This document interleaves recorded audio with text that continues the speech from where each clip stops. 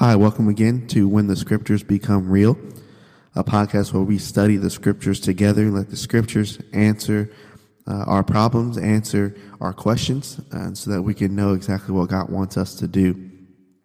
Last week on When the Scriptures Become Real, we discussed the topic of when circumstances are hard. What do we do? You know, it's easy to follow the Scriptures, and it's easy to do things when things are going your way, when things are easy, when you're comfortable.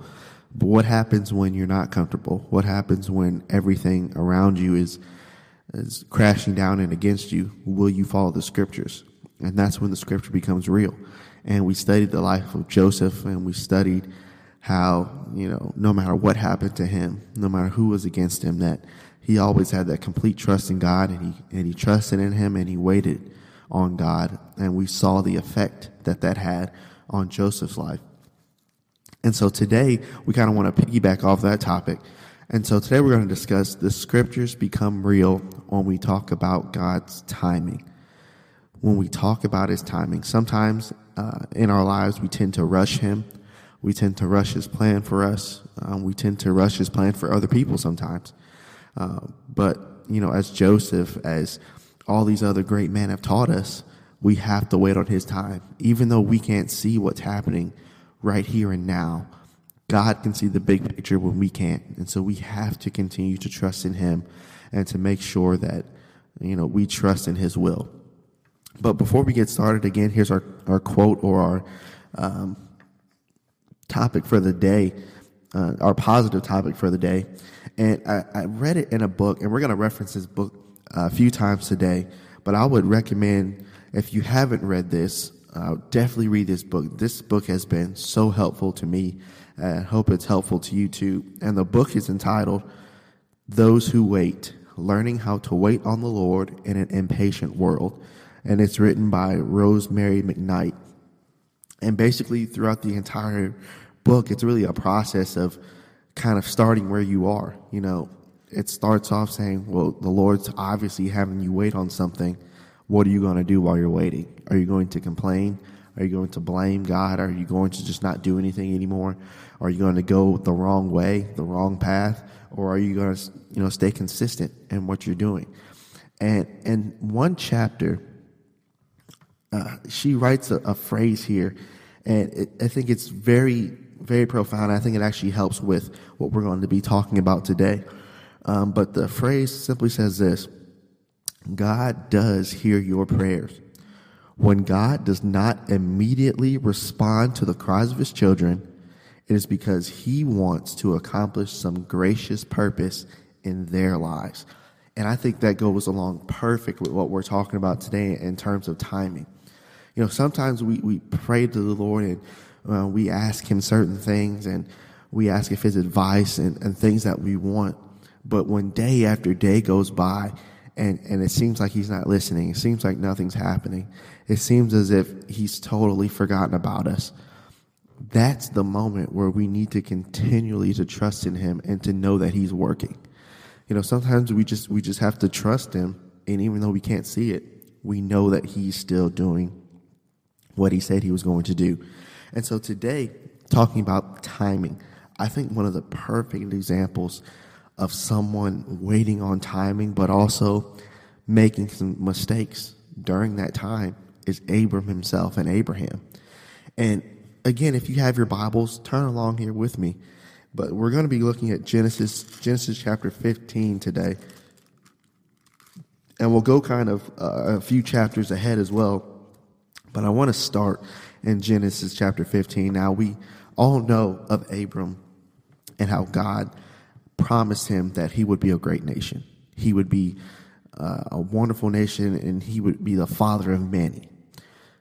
But you think about everything was against Abram at that point. He was old. His wife was old. How can he have a son? How? He's been wanting a son. Sarah has been wanting a son.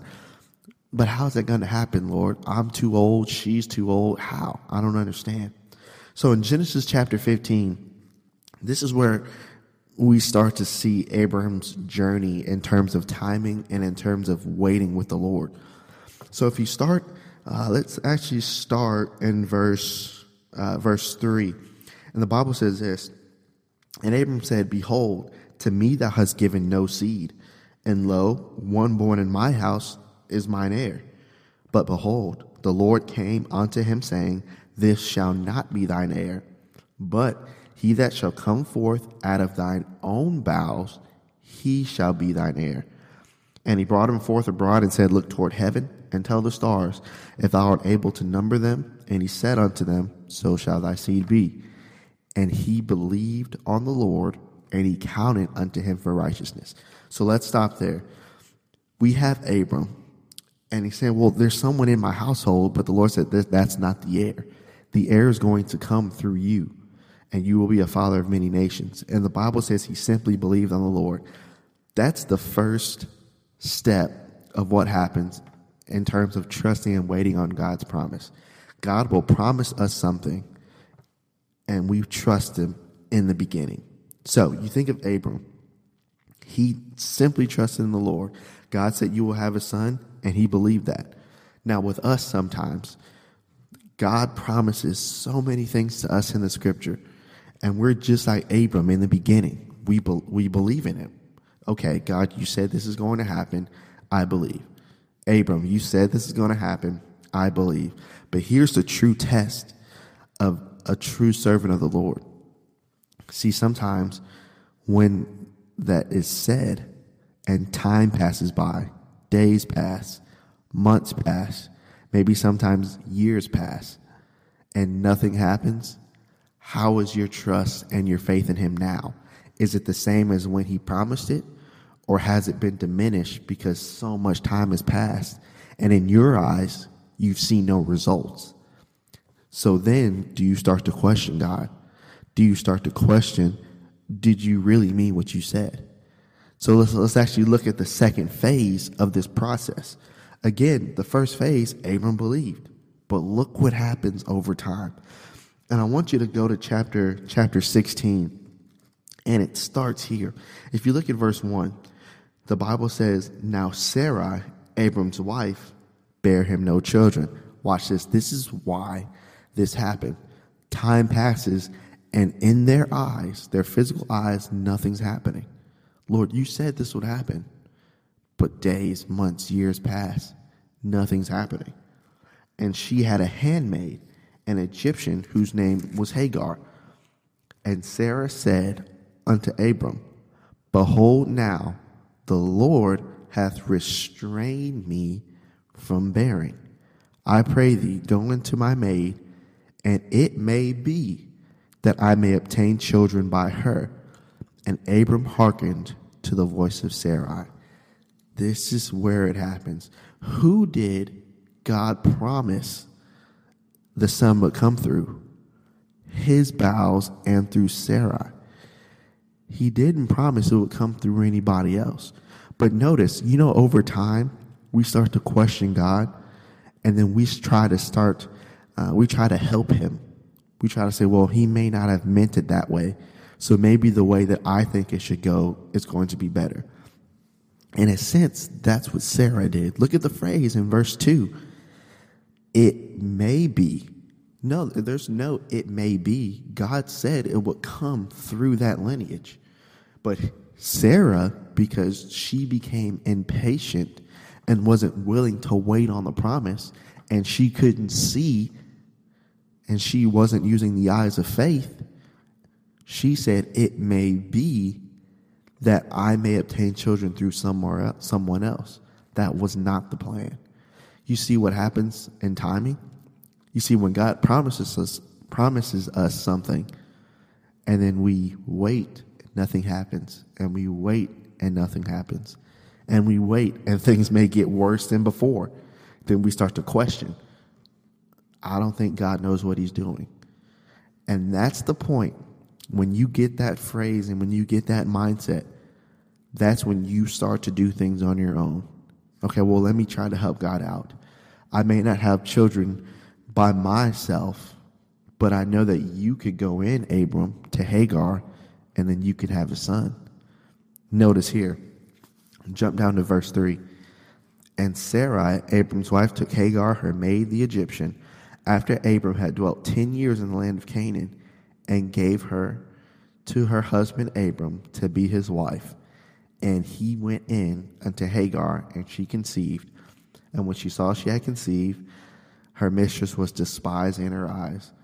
You see, this is what happens when we try to get in the Lord's way while he's working, and we try to help him out and how we think things should be going.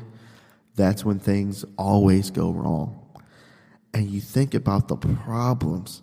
If Abram and Sarai only knew the problems that this would cause, they may not have done it. But because they were so impatient, and because they both didn't use the eyes of faith, they decided to do things on their own. As Christians and as people in general, that's what we do. When we don't use the eye of faith, and when we don't see beyond what we can see, we try to make our own change. And that's exactly what Abram and Sarah did. They tried to make their own change and forgot all about God's plan. I read something the other day. I forgot where it was, if it was a book or a quote, but it described God as the painter of a masterpiece. If you've ever been into an art museum or an art show and you've seen a masterpiece and you've seen the work that it took to get to that final presentation, that final great, picture, it took so much work. And the quote said this: when the Lord is doing his work and when he is painting the picture, our job is to step back and wait until he is ready to present it. But if you keep on looking behind his back, and if you grab a paintbrush, and if you start to paint, the longer that you do that, the longer it takes for that picture to become perfect. Because guess who has to go back and fix what you messed up?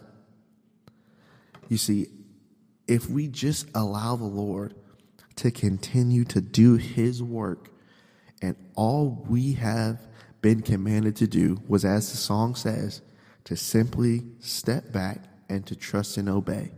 But as humans, that's so hard for us sometimes, because when we don't see change, we want to make it. We want to do our own thing to try to make something happen.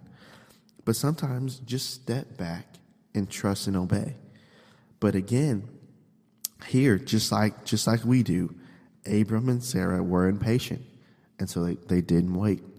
But I want you to notice, and this phrase here really, really helps when you're waiting, because remember remember where we are. When God promises something at first, we believe him, but then time passes, then we question and we do things on our own. Then here's the third phase. The third phase is now you go back to trusting in him because you found out that your way doesn't work. And I want you to notice Abram and Sarah find themselves in the third phase in chapter 18 of Genesis. Now, again, we know that Abram here, he entertains those angels that came to him, that he fed them, that he attended to them.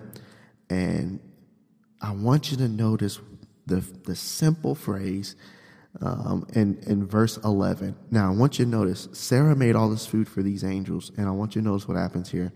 Verse 11 of chapter 18. Now, Abraham and Sarah were very old and well stricken in age, and it ceased to be with Sarah after the manner of women. Therefore, Sarah laughed within herself, saying, I am waxed too old. Shall I have pleasure, my Lord being old also? And the Lord said unto Abram, Wherefore did Sarah laugh, saying, Shall I of a surety bear a child when I am old? Watch this. Now, this is the key phrase. When you're waiting, when I'm waiting, when Sarah and Abram were waiting, no matter how much time has passed, no matter what you can see or what you can't see, this is the phrase that will help you get through it. Look at verse 14.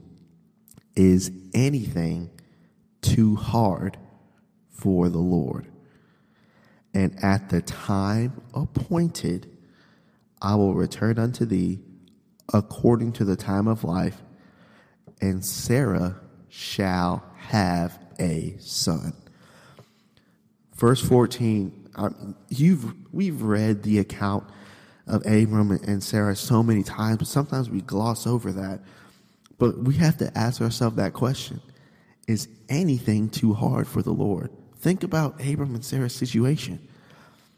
God promised them a son in an impossible physical situation. Abram was past age. Sarah was past age. There's no way physically we could think that can happen. But is anything too hard for God when he says it's going to happen? Even if it seems impossible to us? No. And you think about how great that is. And just try to think about your life. Think about where you are and where you want to go. You know, sometimes in your life, you wait on things. And you wait and you wait and you wait and you wait, and it seems like nothing's happening.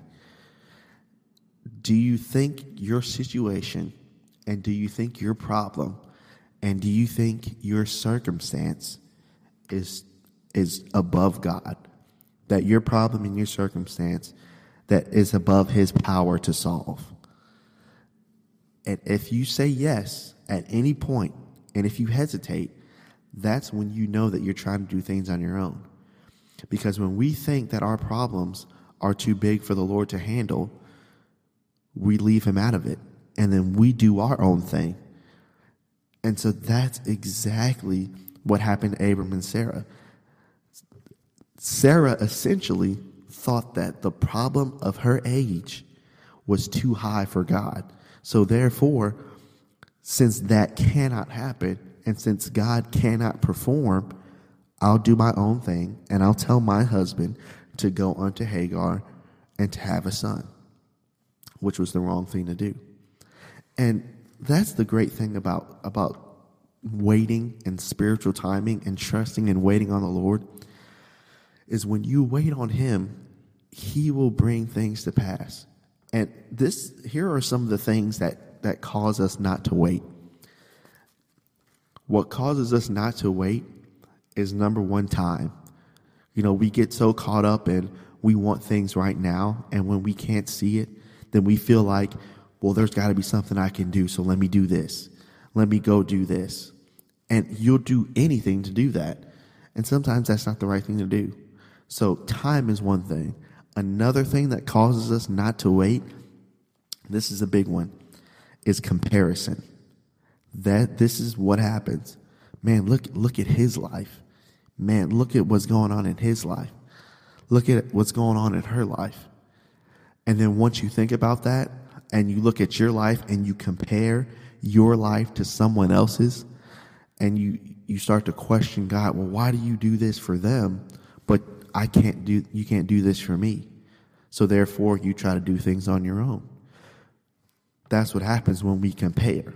So never compare yours life and what you're going through to somebody else's, because that always gets us in trouble.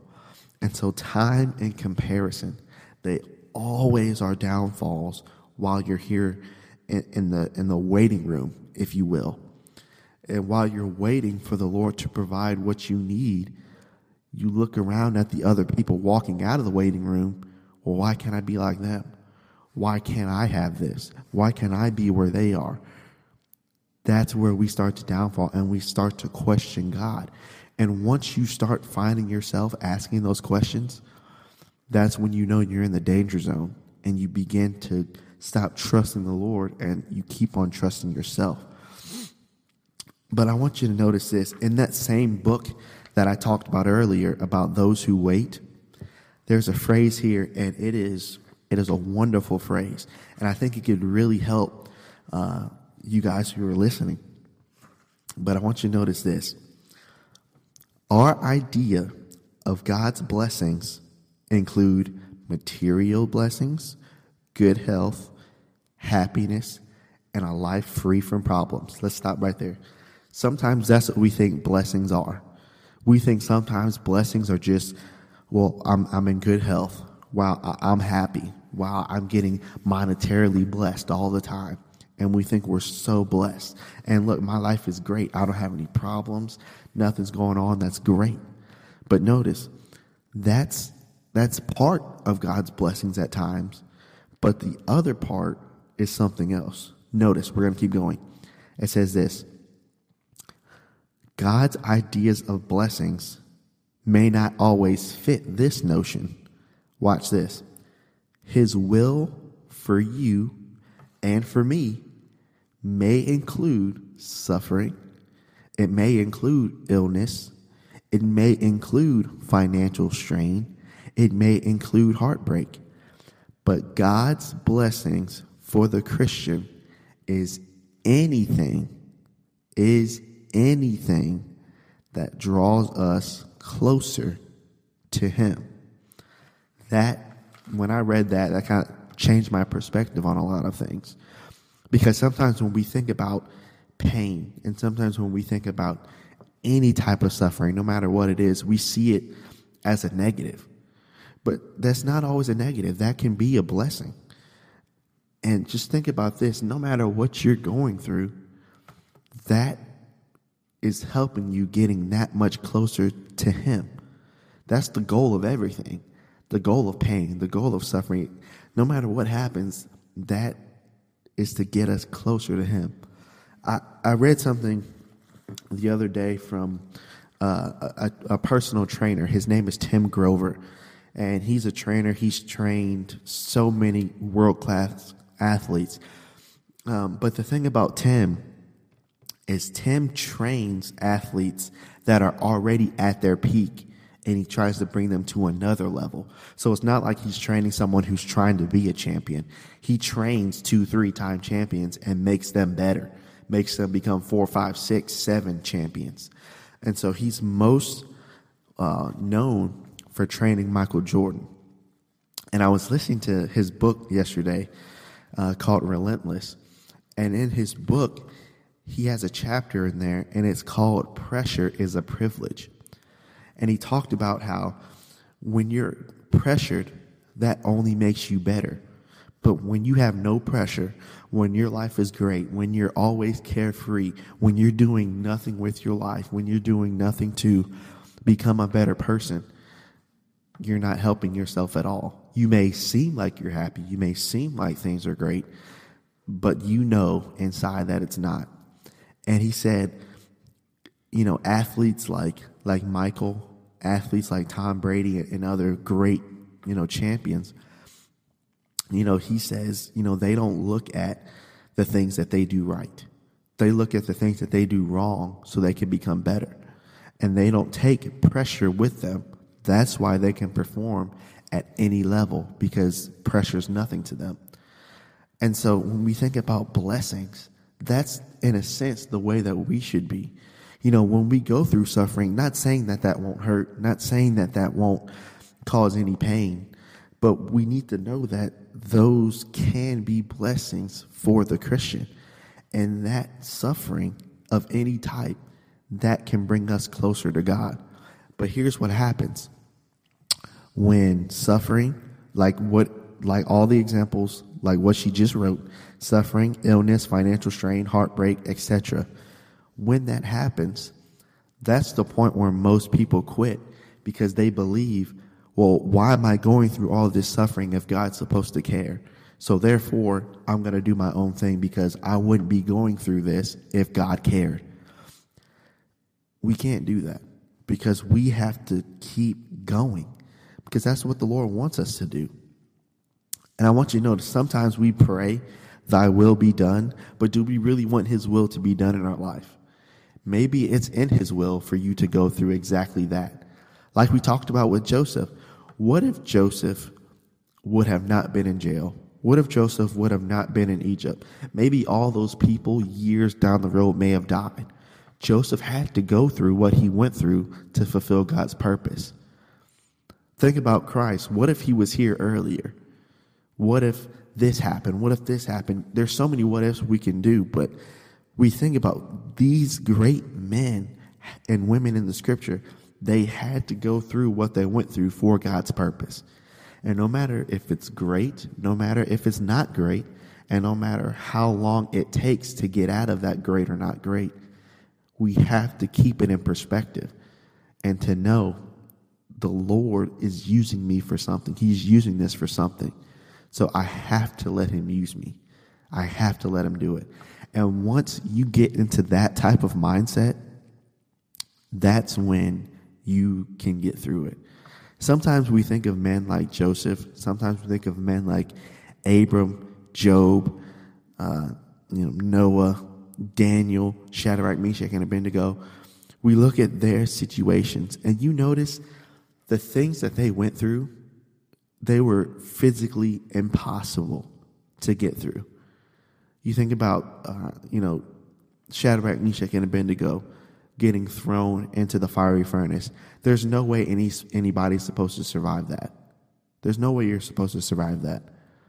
But they had that type of faith that no matter what came their way, they knew that the Lord was going to take care of them. That's why their faith seemed so superhuman, was because no matter what, they truly believe that the Lord can help them.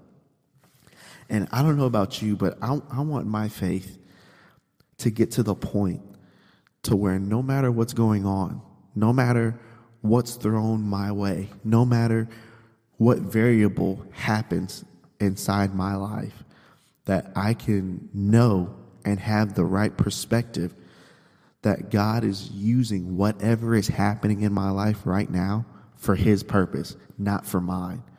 When I focus too much on my purpose, then I quit because I don't like what I'm going through.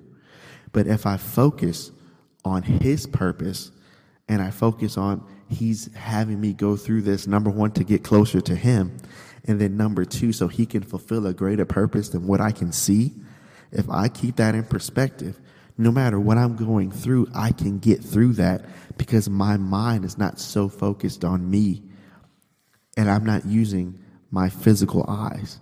I'm using the eyes of faith.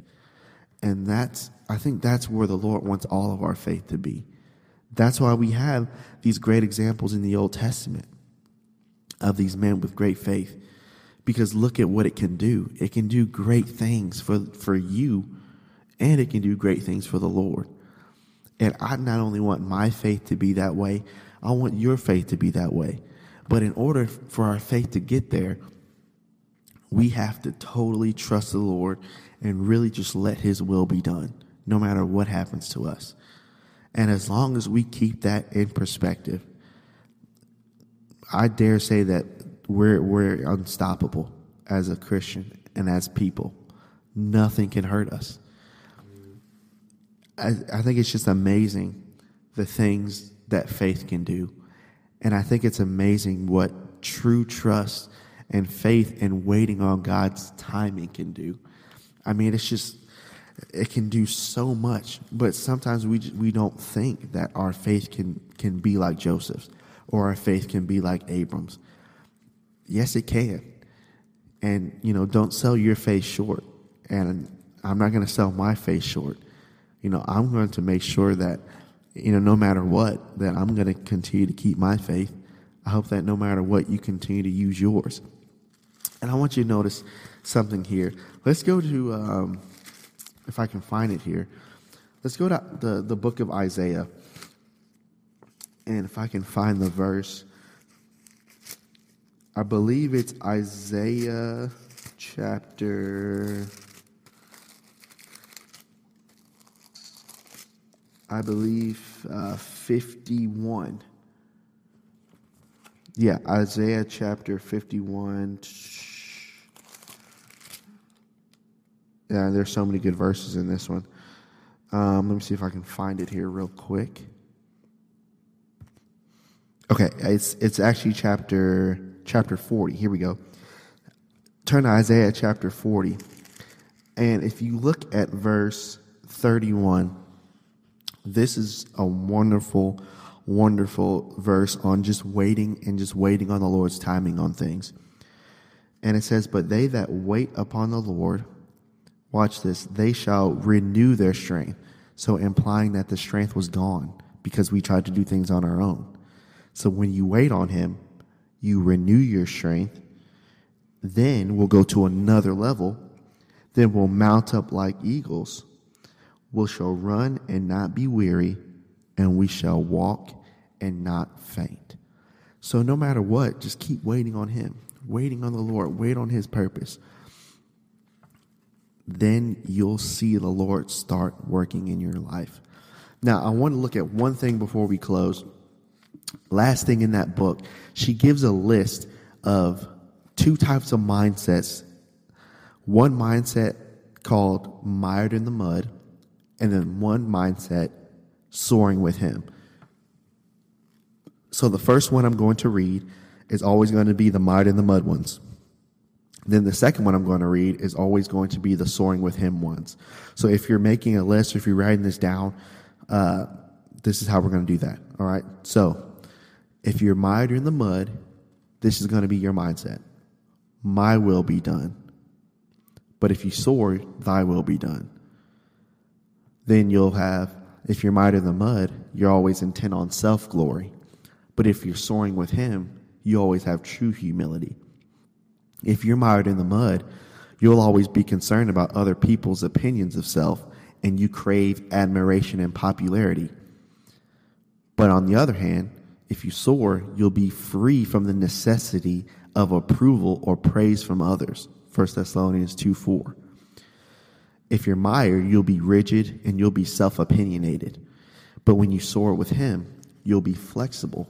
Psalm 75:5. If you're mired, you can't stand criticism. But if you soar, you handle it objectively and you use the benefits. Proverbs 23:9. If you're mired, you desire power over others and you use them for your own end. But if you soar, you devote it to the common good. Matthew 23:11 through 12. If you're mired, you want ease and you're self-indulgent. But if you soar with him, your ease is given up when necessary, and you know that many comforts precious to self may have to go. Luke 9:23. If you're in the mud, you hold self-preservation of supreme importance. But if you soar, you're aware that you may lose your life to find it. Matthew 10:39. If you're mired in the mud, you try to be self-sufficient. Basically, you have a practical atheism by you believe that you don't need God's help. But if you soar, you're aware of his need in your life. Jeremiah 10:23. If you're in the mud, you feel that life owes you certain things. But when you soar, you realize that life owes you absolutely nothing. And that goodness, watch this, that's important. Goodness still doesn't earn you anything. Ecclesiastes 12:13. If you're in the mud, you're always oversensitive. Your feelings are always hurt and you nourish resentment. But if you soar, you're always ready to forgive others. Luke 6:37.